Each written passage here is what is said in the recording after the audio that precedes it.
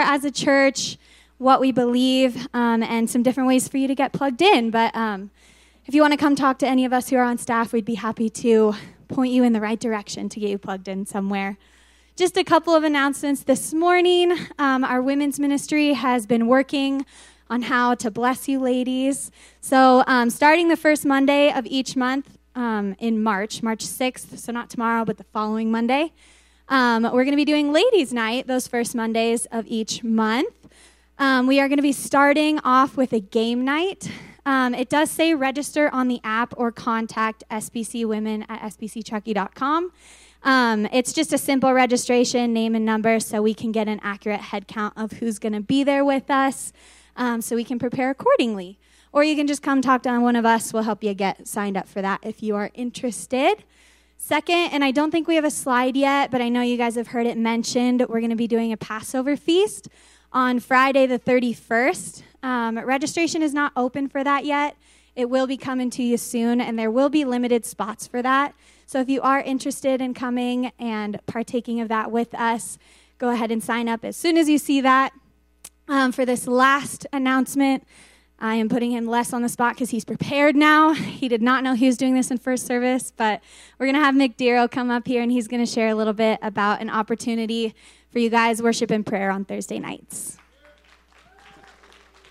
I had that dream that somebody calls your name and you're not ready, but that nightmare. But I did have pants on, so. Thursday night, we have a worship and prayer night. It runs just about an hour, sometimes an hour and 15 minutes. There is child care upon request. We don't always have the need for it, so we don't always have somebody ready to go, but give us a couple days' notice and we can provide that for you. You know what?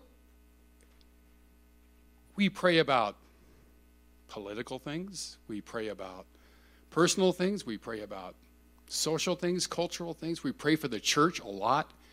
We pray for kids in our world a lot. And that's kind of the nuts and bolts of it. It's not mystical. It's 2-3 songs of worship, praying and finish up with a song. And, the neat thing about prayer is, God wants us all to have a prayer life. He wants us all to know him that way.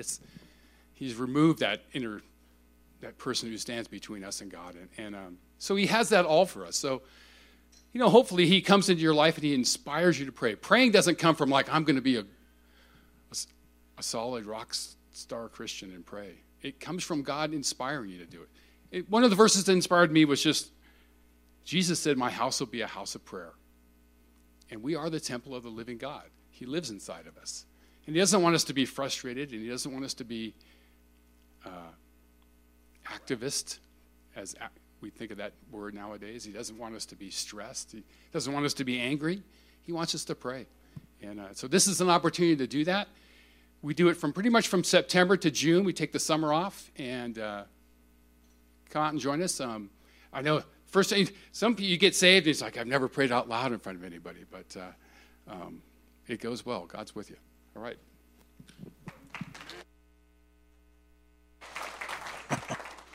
Good morning. Welcome. Glad to have you. My name's Jesse, and it's a blessing to be with you this morning. I'm part of the team here. We are going to be in Romans chapter 1 again, as we were last week. So if you have your Bible, turn to Romans 1. If you need a Bible, just raise your hand. One of our ushers will gladly hand you one, and just keep your hand up, and they'll make sure that you get one. Man, how about worship this morning? Wasn't that great? I praise the Lord for that. It was awesome. I don't know if you know this, just tying in with, we're in a sermon series called Serve. And for a lot of different reasons, the word serve is a big part of who Jesus is all about, right? He gave his life and he came to serve and not to be served. And so it's kind of a who we are. It's part of our DNA. At the same time, the word serve in Scripture, oftentimes in the New Testament, is translated as worship. And so service is an act of worship, and worship is an act of service. I think it was John MacArthur. I saw a quote this week. He said, "The truest kind of worship is service, and the truest kind of service is worship." And so we're in this series to, in part, just take some time to reflect on this reality of what it means to serve. And up until, well, a little bit later in the series, we'll get a little bit more into the nuts and bolts. But right now, we're just sharing these inner qualities, these Christ-like qualities that we should have in regards to service. And so last week, we talked about Paul and how his service was a service of an open heart. And we also talked about how his service was out of gratitude. These are inner qualities we want to have that help us to serve. And so we're going to pick up on this idea of an open heart, and we're going to land this morning on prayer, which is one of the reasons why Mick shared what he shared this morning, because prayer is a big part of getting us ready to worship. So if you have your scripture, and I hope you do, and if you are someone who's here every week, you know we have a tradition to honor the reading of God's word. Would you stand with me if you're able to? And we want to read together what it is that Paul says to the Roman church. And again, remember, he wrote this letter. He's never met the Romans, but he loves them. And this is a key church in this time to help the message of the gospel spread. And so in verses 1 through 7, Paul introduces himself as a bondservant. A slave, essentially, is what he titles himself. He gives a brief introduction of the gospel, and then in verse 7, this is what he says. To all those in Rome who are loved by God and called to be saints, first, here's the gratitude. I thank my God through Jesus Christ for all of you, because your faith is proclaimed in all of the world. For God is my witness, whom I serve with my spirit in the gospel of his Son, that without ceasing I mention you always in my prayer, and that asking somehow by God's will I may now at last succeed in coming to you. For I long to see you, that I may impart to you some spiritual gift to strengthen you. That is, that we may be mutually encouraged by each other's faith, both yours and mine. I do not want you to be unaware, brothers, that I have often intended to come to you, but thus far have been prevented, in order that I may reap some harvest among you, as well as among the rest of the Gentiles. I am under obligation, both to Greeks and to barbarians, both to the wise and to the foolish. So I am eager to preach the gospel to you who are in Rome. Now, Lord, I pray this morning you would do a great work in our hearts. We trust you, for you've given your life to us. You have poured out your energy for us. You have given us your Son as a gift and your Holy Spirit as well. And I pray that we would make use of all of that. We trust you this morning and we love you deeply. In Jesus' name, the church said, amen. You can be seated. Thank you.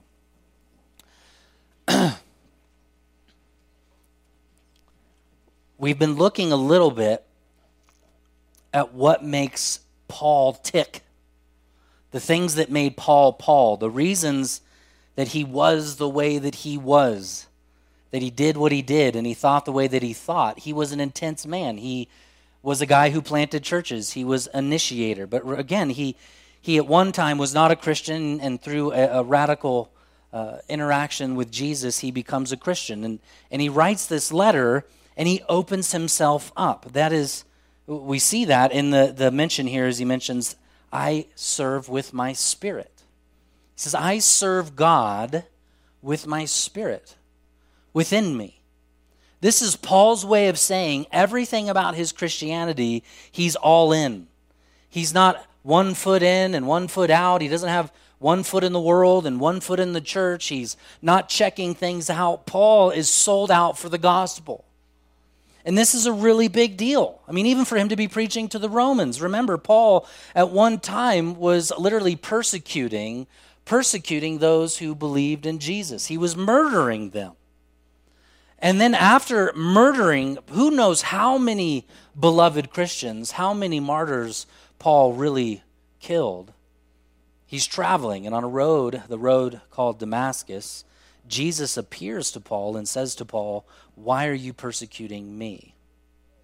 Now, I think there's something really beautiful within that statement that Jesus has made to Paul, because what he's saying effectually to the church and to Paul is he's saying, hey, it's me and you together. That Jesus and his church are one, and that when you encounter tribulation and when you encounter people persecuting you for your faith, they're not really persecuting you, they're persecuting Jesus. And so the first step that we talked about last week for serving is a heart that is open to your people.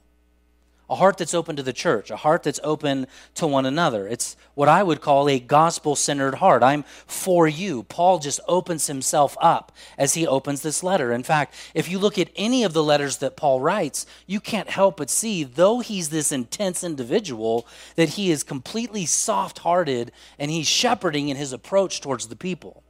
He uses language like, I long for you. I desire you. Notice he says again, as I mentioned last week, he really, really wants to go to Rome and meet these Christians. And he wants to meet them specifically because their faith has been heard where? Well, throughout the whole world. People know about the Roman faith. They know about the Roman church. And Paul is saying, I want to see you. Because he knows that somehow, through the lineage of Christianity, that the Roman church exists in part because of the work of Paul. Though he may not be there directly, there are surely those who've been trained by Paul, discipled by Paul, and so he longs for this church. He yearns for this church, and he wants to come see them. And the language that he uses is, I can't come because the Spirit really has hindered me. That's essentially what he's saying. God has not allowed me to come, but I'm going to share with you my heart. So he writes this letter. All of Romans really is Paul's heart towards the Gentile believers, that they would know the gospel, that they would know Jesus, that they would know his love, and they would know his forgiveness. They would know that his life was imputed to them, Jesus' perfect life given to them. They would know the story of his crucifixion and his scourging and his death and his shoving into the grave and dying for us and being left for dead. And he wants to share the reality that Jesus has been resurrected. He wants them to know the gospel. I want to share my faith with you, he says, and I want your faith to strengthen me. This is the heart of service, an openness that is not fleshy, but that is spiritual. He's calling Christians to do spiritual work. Because notice again in the text, what does Paul say? It's mentioned twice in a different way. Paul mentions that look at verse 8, through Jesus Christ, for all of you, he's thankful. That's that heart of gratitude. Because your faith is proclaimed. And he goes on and says in verse 9, whom I serve with my spirit. That's what we just talked about. He shared himself. I thought it was really fitting. Is Sarah in the room? Because I always mess up music lyrics. What was that song we just sang? I want to say, from the inside out. I'm not even going to try to sing it. That I will, from the inside out. That's what he's saying, from the Spirit. And listen to what he says here, is he serves God from the inside out. That's what Paul is saying. In the gospel of his Son. Do you see it? I serve in the gospel of his Son. Now go back to verse 8. I thank my God through who? Jesus Christ. Paul is making a very clear distinction between the service, the adoration of the world, and the service and the adoration of the church. Right? We can do all kinds of good, but if the good is not for the propagation of the gospel, it's not the kind of service that we really want to be a part of. Are you with me? It's not social justice for social justice sake. It's social justice for the sake that people would know the gospel. And there's a radical difference. Okay? If you do all kinds of good, all kinds of acts of service, and your affection for the church and your affection for Christ is small, you shouldn't be a part of that service. Are you with me? So the world will tell you, you need to serve in this way. You need to serve in this way. You need to be a part of this thing, and you need to be a part of this thing. And you know as well as I do, the culture's really great at continually pushing a message towards the kind of people that you should be serving, liberating, and freeing. But my friends, if there's no gospel, it's not the kind of service that we should be a part of. Are you with me? The gospel makes all the difference. Paul knew that. I came across a quote this week that I think will help us really understand the gospel in a different way. And I was glad I shared it in our staff meeting because I got to hear some of the remarks and feedback from the quote that I didn't quite hear when I read it. But this particular quote comes from a Scotsman. His name is David Dixon. I like finding these old dead guy quotes because they just seem smarter. When you're dead, you sound smarter. Did you know that? I'm looking forward to listening to myself when I'm not here anymore. This is what he says on his deathbed. 1583, that's when he was born. He died in 1662. He was well known specifically for his commentary on the Westminster Confession.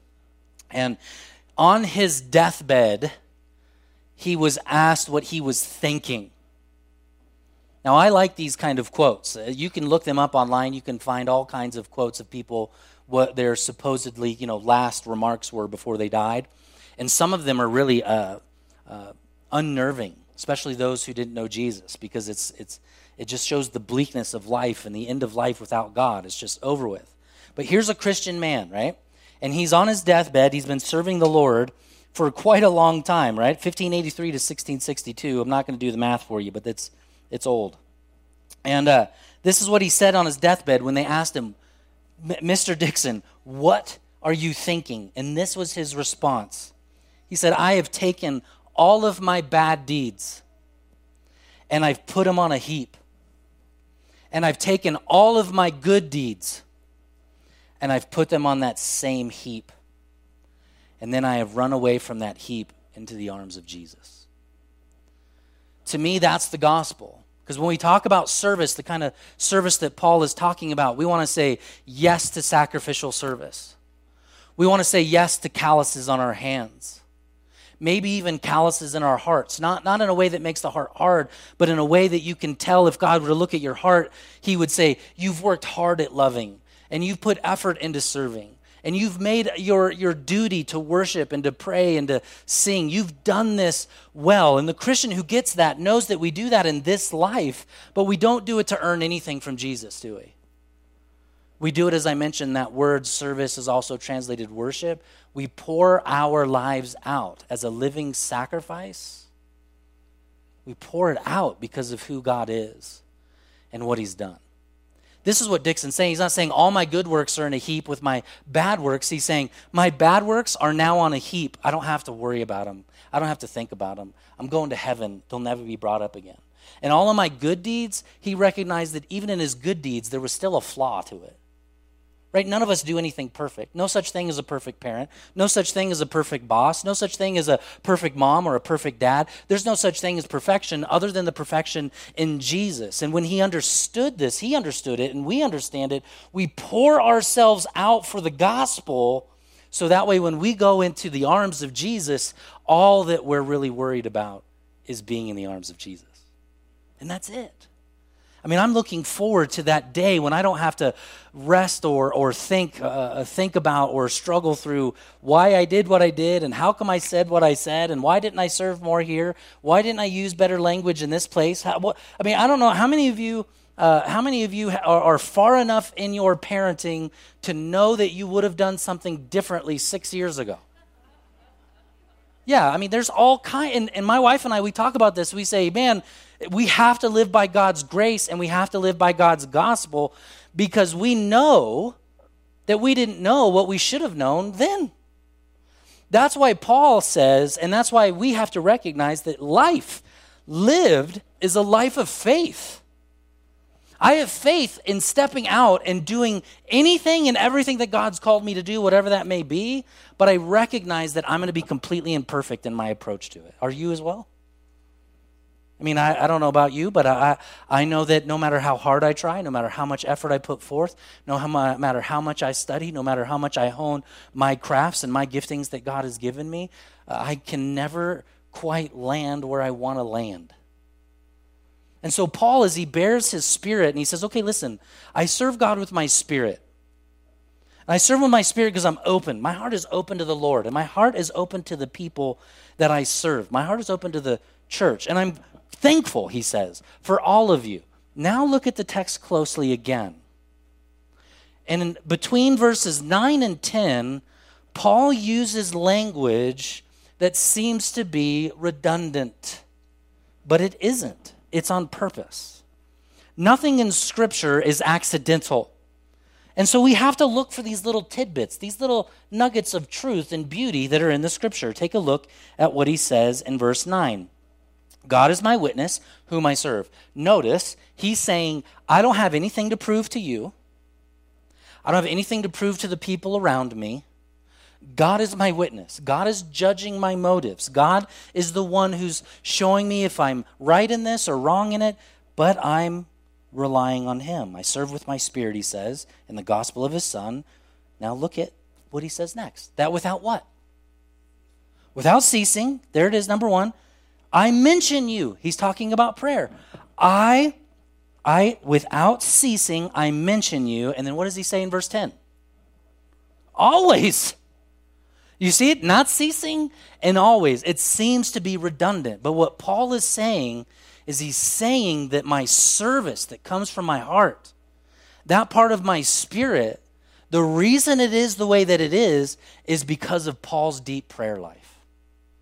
So if we're going to be a church that's known for serving its community, serving the poor, serving the widows, serving the orphans, whatever the list may be, if we're going to be known as a church that serves those who need service, it's going to start with a church that knows how to pray. And it's going to start with a church that not only knows how to pray, but knows that we should never stop ceasing or praying. Paul's letting us know, I'm always thinking about prayer. I'm always praying to the Lord. I'm always aware that God is present with me. That's what Paul is saying. Are you aware of that reality? Right? If service is an act of worship, and Paul is calling us in our worship to be filled without ceasing in our prayer life, what should you be doing under the preaching of God's word right now? Praying. Do you know what I'm doing right now? I'm praying. Inside my mind. Sounds a lot like this. Lord, help me. Or you know there's a piece of scripture that actually says that the Spirit prays with us. The prayers that are unutterable, the kind of prayers that we don't know how to put into words. Have you ever had a moment in your life where you wanted to pray to God, you wanted to speak to God, but you couldn't articulate it? And it just kind of came out like this, Lord, You had that kind of prayer? I have. I have those kind of prayers all the time. Half the time it's when I'm studying and I'm going, okay, Lord. What Paul is saying in light of service is when you see needs, go to your knees. It's the first thing Paul did. Before he decided where to serve, before he decided where he was going to do missionary work, I think even before he poured into Timothy or whoever it was that he poured into, before he did any kind of ministry, he went to the Lord in prayer. Lord, what would you have me do? Would you have me marry this person? Would you have me take this job? Would you have me move? Lord, our pastor's been teaching for at least 2 weeks now on service. Where do you want me to serve, God? Where are you calling me to serve? And are you thankful? I hope you are, because Paul said he was thankful. That's part of where his service came from. Are you thankful that there are people here who are willing to serve our community, that the gospel would go out within clarity? Brad was saying with us this last week, this is pretty incredible. This is amazing. You know, we have 30 volunteers on our worship team. Wow. Isn't that neat? That's 30 people who are like, I want to sing in front of you. Dude, thank you, Lord, because that's not me. Right, Brad? And this morning, man, they've been dialing it up. Brad's been coaching the team, and the team's been coaching each other to do it better and to just do it excellent for the Lord. That's kind of the word we're using right now in our staff and our leadership team. Like, to go to the next level, we want to do things well. And why do we want to do them well? Because we're doing it for our King. It's not to impress you. It's because Jesus requires us to grow and to be sanctified, and that's part of service. And so Brad has delegated out more of his worship, and you've seen other people up here, and God starts to move and call people into that service. You saw Christy up here this week. She's been coming to church for 7 years. She's finally not neglecting her gift. I got you on a, see, you can't get mad at me because I encouraged you and I rebuked you. It was really good like that. Now she's going to quit, yeah. She's going to another church. And then in addition to that, you got her son up here. Remember I said last week you got to serve with your family. And Leaf's up here with a guitar. How old are you now, Leaf? 12. So what gets celebrated gets duplicated. And it's important for us to celebrate those wins and those victories. And so since the team's grown, Brad went next door. You guys don't even know this. He went next door with a team of kids. How many kids did you have with you? 4 kids. And he led worship for our children's church this morning. So now our children, who we want to disciple, are being served with the best of the best leaders that we have. Do you get it? Because the heart that is here, that Paul is sharing, is saying, listen, my service starts on my knees, but it's going to then get me off of my knees into going to do something that God's called me to do. And here, what I want to emphasize this morning is this heart to pray. So I want to look briefly at just the different ways that Paul prayed for the church. And you'll have to forgive me for those of you who actually pay attention to my handouts. There's 3 points on there. You can just cross out the second 2 and save them for next week, because I'm only going to get to the prayer side this morning. But let's just take note at a few different places in Scripture of this idea of not ceasing and always praying. Acts 6:4. But we will devote ourselves to what? Prayer. The early church had a devotion to prayer. 1 Thessalonians 5:16. Listen to what Paul says here. Rejoice always. Pray without ceasing. Give thanks. That we just read that. Paul gave thanks. It's almost as if the same guy wrote all these letters. Pray without ceasing. Give thanks in what? All circumstances. For this is the will of God in Christ Jesus for you. Don't quench the Spirit. Remember, Paul says, I want to serve with the Spirit, my whole being, the Holy Spirit. Now, in Thessalonians, he's telling us there is a way to do ministry. There is a way to do life. There is a way to do parenting, and there is a way to do marriage. There is a way to do school and work that quenches the power of the Spirit. I didn't say it, the text says it. It warns us that you can neuter the Spirit's power in your life by not, I believe from the text, rejoicing always, and by not praying always. Are you hearing me, church? Are you hearing the text? Do you want the Spirit's power to be alive in your life? In your house? In your home? Then don't quench the Spirit. How can I quench the Spirit? Then by not rejoicing and by not praying. If you want to increase, you have to find the things to rejoice and be thankful in.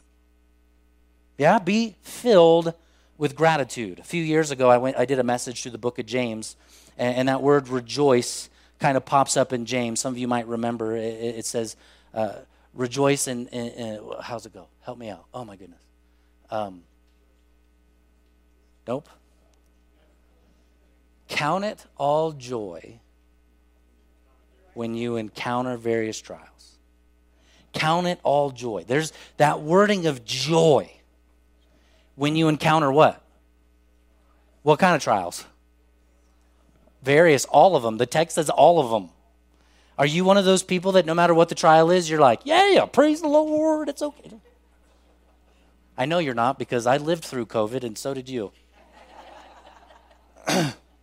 Rejoice. What's interesting is a few years ago, I was preaching through that book and through the book of James, rejoice always when you encounter various trials. And in the room, for the first time, I think maybe ever, in church was my brother-in-law and my sister-in-law. So my wife's brother and essentially his wife. They're not married, but they've been together so long, common law and all that. They're not Christians. Okay, so they might consider themselves agnostic. They might admit maybe there's a God out there and all that. And so they came to hear me preach on that particular Sunday. This was before COVID, and I didn't know it But shortly after that, my brother-in-law's wife was diagnosed with leukemia. And she went through the process of bone marrow transplant, all of the radiation. She lost all of her hair. She got really, really weak. And we were unable to see her all the way through COVID. So we were unable to see our family in SoCal for over 2 years. And finally, this last spring, we were able to go down there. And you know, since then, since those couple years have passed, her hair has grown back. Her energy is coming back. They bought a dog, which is really fun, you know, cute little dog. And they bought a house, and they're doing really well. And they shared with us that their ongoing motto for the last 2+ years was, count it all joy. Here are these individuals who aren't Christians, but because of the rejoicing, prayerful message of the gospel, they're in the hospital, and they're saying, rejoice always. They're at home saying, rejoice always. She's going through chemo saying, rejoice always. That is the kind of thing that Paul is saying I want to pray for. I want to pray that in whatever the circumstance is, I'm going to pray because I pray always, he says. I pray without ceasing, he says. I don't want to quench the spirit, he says. So he prays and he prays and he prays. And then God brings the increase. He plants the seed. And we say to the Lord, let that seed go deep. Let that seed get rooted inside of the heart. Let it not be crowded out by the cares and the weeds of the world.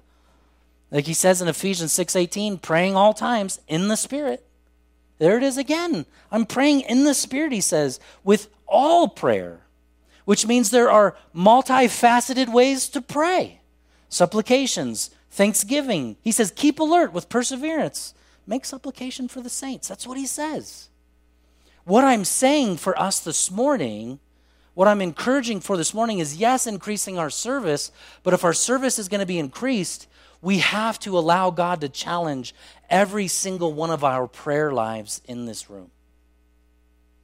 May God call us all to a higher plane, to a place where we are willing to pray no matter what the circumstance. That we're willing to stand in the gap, that we're even willing at times to let God wake us up, as he often does for my dear wife at 3 a.m, just to talk to Jesus. Do you know God hears your intercessory prayers for your children? Come on, we got some ladies in the church who come here every Sunday, and they've been praying every single year that their husband would finally come to church. Would you take the mantle of praying for those husbands? Would you take the mantle of that kind of service? Lord, would you bring so-and-so to church, and would you save so-and-so? And all of you who are here, those few of you who are here and your husbands are at home, take comfort in knowing you're being prayed for. Take comfort in knowing that someone's praying for your husband, that Jesus will grab his heart and turn him into the man of God that God wants him to be.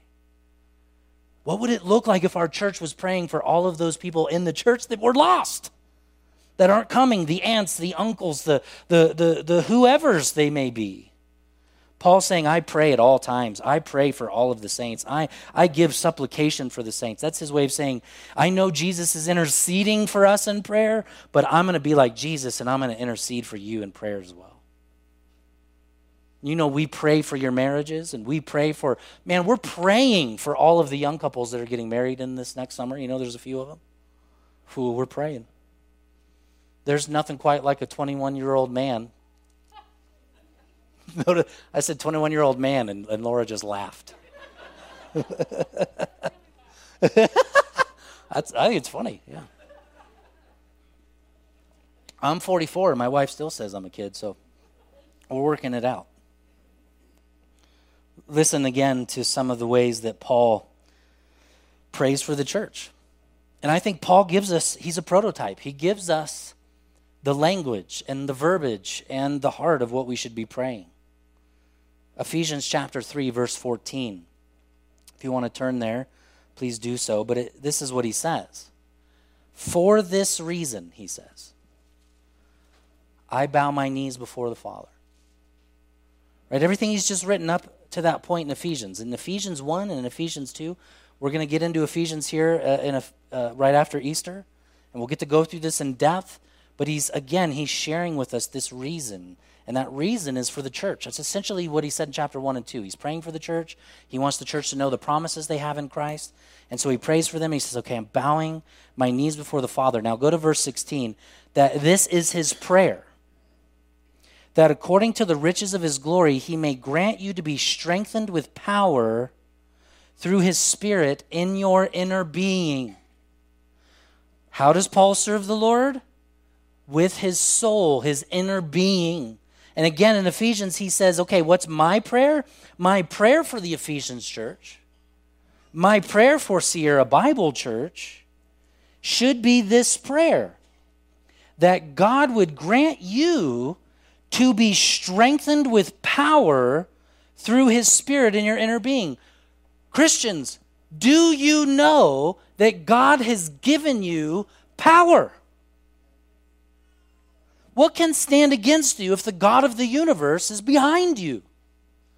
Right? The world is confusing our genders. The world is confusing what is right and wrong. The world is filled with hatred. Today, I woke up this morning and looked on social media real briefly, and somebody posted just a paragraph of the gospel on the Tahoe Truckee page. Just a quick little paragraph. I have no idea who it is. They may even come here. I don't know. If that's you, way to be bold. And the reason I say be bold is because when you place something like that on the Tahoe Truckee page, what you get is Truckee love. Ha! Ha! Whoo! No, you do not get Truckee love. You get Truckee hate, right? This guy was called an idiot. He was called stupid. He was cussed at. And all he did was provide the message that Jesus loves the world and come to him before he comes back in judgment. Right? But because people naturally hate God, they get angry and they get violent. And here's the deal. You don't need to respond in anger or violence. Your power that comes from the gospel is not a power of anger and violence and frustration, but a power that is filled with peace, understanding, knowing that when you're persecuted, that it isn't actually you that's being persecuted, it's Jesus, and he can take it. I mean, isn't that what he says? Paul, why are you persecuting me? You have power, church. So he prays that you'd be strengthened and you would know that power. That you would not be shoved into all of the weird teachings of the culture, but that you would know the truth in your inner being. He goes on in verse 17 and he prays so that Christ may dwell in your hearts through faith. Did you hear that?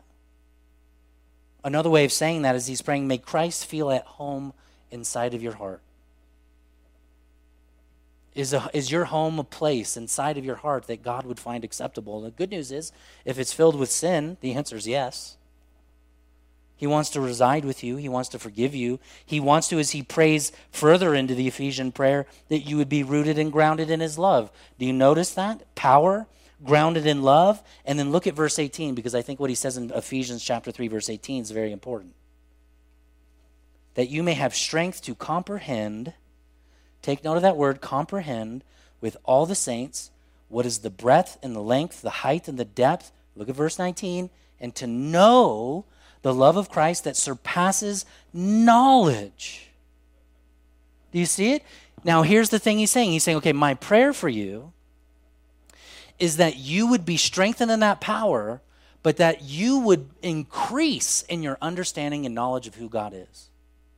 One of the things that makes the Christian faith so unique is our faith tells you time and time again to engage your brain along with your heart. So Paul's saying, okay, feel me, know my love, let me know your love. I'm open to you. I'm thankful for you. But then he's saying, okay, I'm praying because you need to know the power that you have in the gospel. The church needs to know the power it has in the gospel. What we don't need are more weak Christians. Christians who have hinged their faith on just emotion. Right? Emotion's not bad.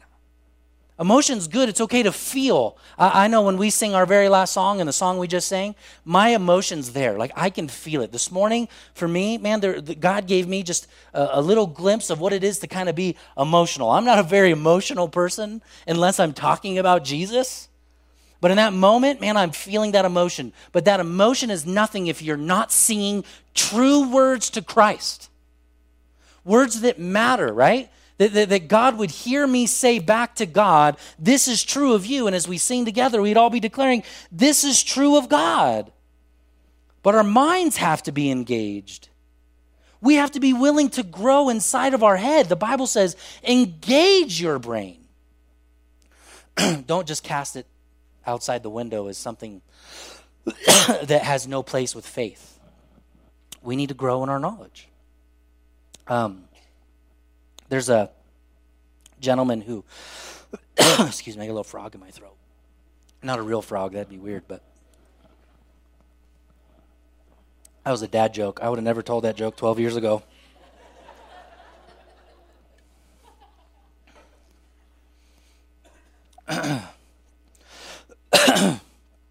There's a guy who moved from here just recently. He did an internship with us.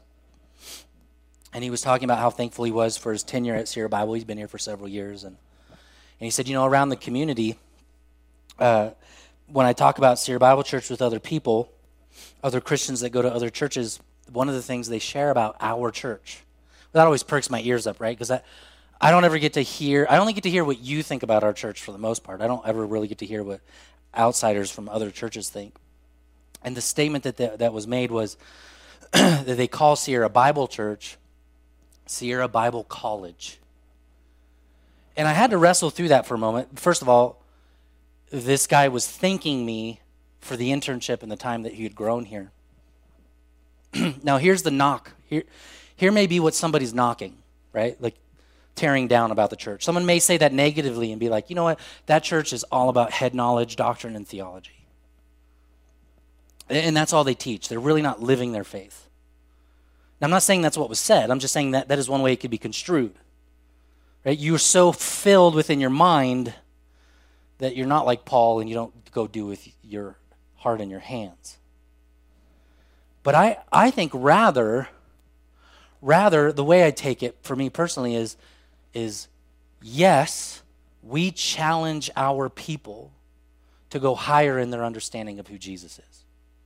Yes, we try to maintain biblical language, like the word propitiation. Some of you are like, what is that word? Go look it up. Sierra Bible College isn't here for you always, right? You got to learn how to use this stuff. Right? You understand what I'm saying? And here's the thing. We should, for instance, I'll give you a great example of this. There was a period of time, I've been at this church now for over 20 years. Hard to believe, huh, Wayne? On staff. I was part of the church before that. So I've been here a long time. And at one time, right, as the new guy, I came in and was like, hey, I don't know if I like our name. Like, we could make it cooler. Like, because cool's cool. We could use the word grace in there. We could use the word community in there, right? We could use all these different words and make it more appealable to, to people who've never been to the church. Because there's something in a name, you think, it's the first thing you see. And now what I've come to realize at 44, took me a while to get here. At 44, I've realized, let's keep the name. Took me 20 years. And the reason for it is because with the name Sierra Bible Church, there could be nothing more anti-cultural, anti-worldly, anti-sinful than our name. I mean, you could throw Jesus in there. We call it Sierra Bible Jesus Church. It's the only thing we're missing. But Jesus is kind of, connected to the Bible. So I think most people can make the connection. But the point being is that idea of the word Bible, that word Bible is now offensive to our culture. So let's keep it up. Not to be offensive. Not to be offensive. Don't clap it offensive. Don't clap it being offensive for the wrong reasons. But for the sake of, you know what? When the world keeps shoving all that garbage towards you, and you one day, like many of you have, some of you are here this morning, and you drive by and you see a sign that says Bible on it, And inside, something in you, the still small voice of the Spirit of God, that's what you're missing in your life. You're missing truth. Because the world has done everything it can. The world is serving you by eroding truth. And we as the church, we serve back by teaching and preaching, by being open and thankful. But we have to start with prayer. We've got to begin to talk to God about each other in a very positive, beautiful way. Pray for each other's marriages. Pray for each other's hearts of service to grow. Pray for our congregation and the kids. You know, we've got so many parents in this church, and none of us really know what we're doing. It's true. In the moment a parent thinks they got it figured out, all of a sudden the hormones kick in, and you're looking at Caleb, and you're going, Caleb, what do I do? He's our youth pastor. And Caleb's like, I've only got 4 little kids myself. I don't know either. Better start praying, huh? Because that's where true knowledge and wisdom come. Would you stand with me? I want to pray for you. And I want you to pray. Remember, pray without ceasing. The art is learning how to pray while also communicating and doing whatever else you're doing. So as you sing, and the band this morning has, I think, a wonderful song picked out. I think it's from Citizens, yeah? Is that who's?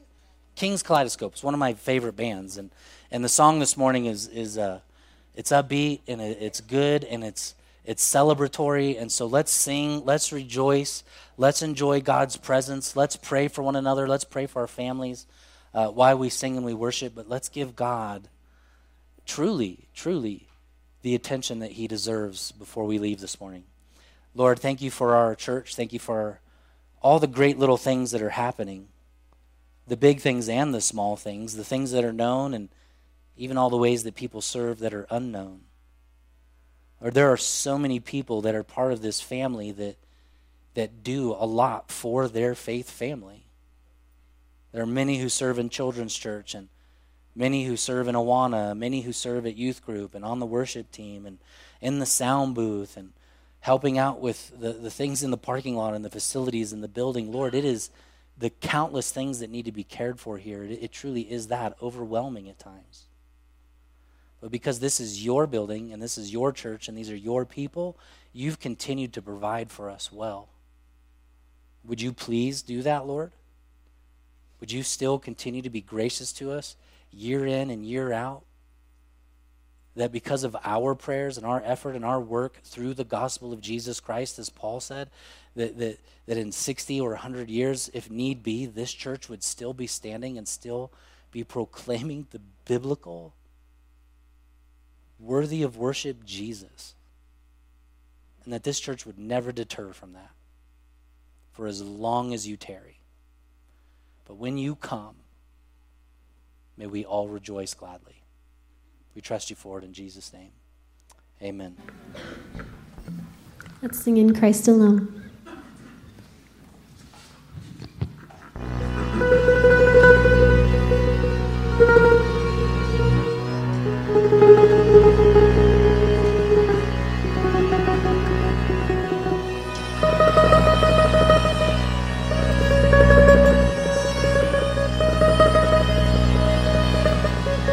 In Christ.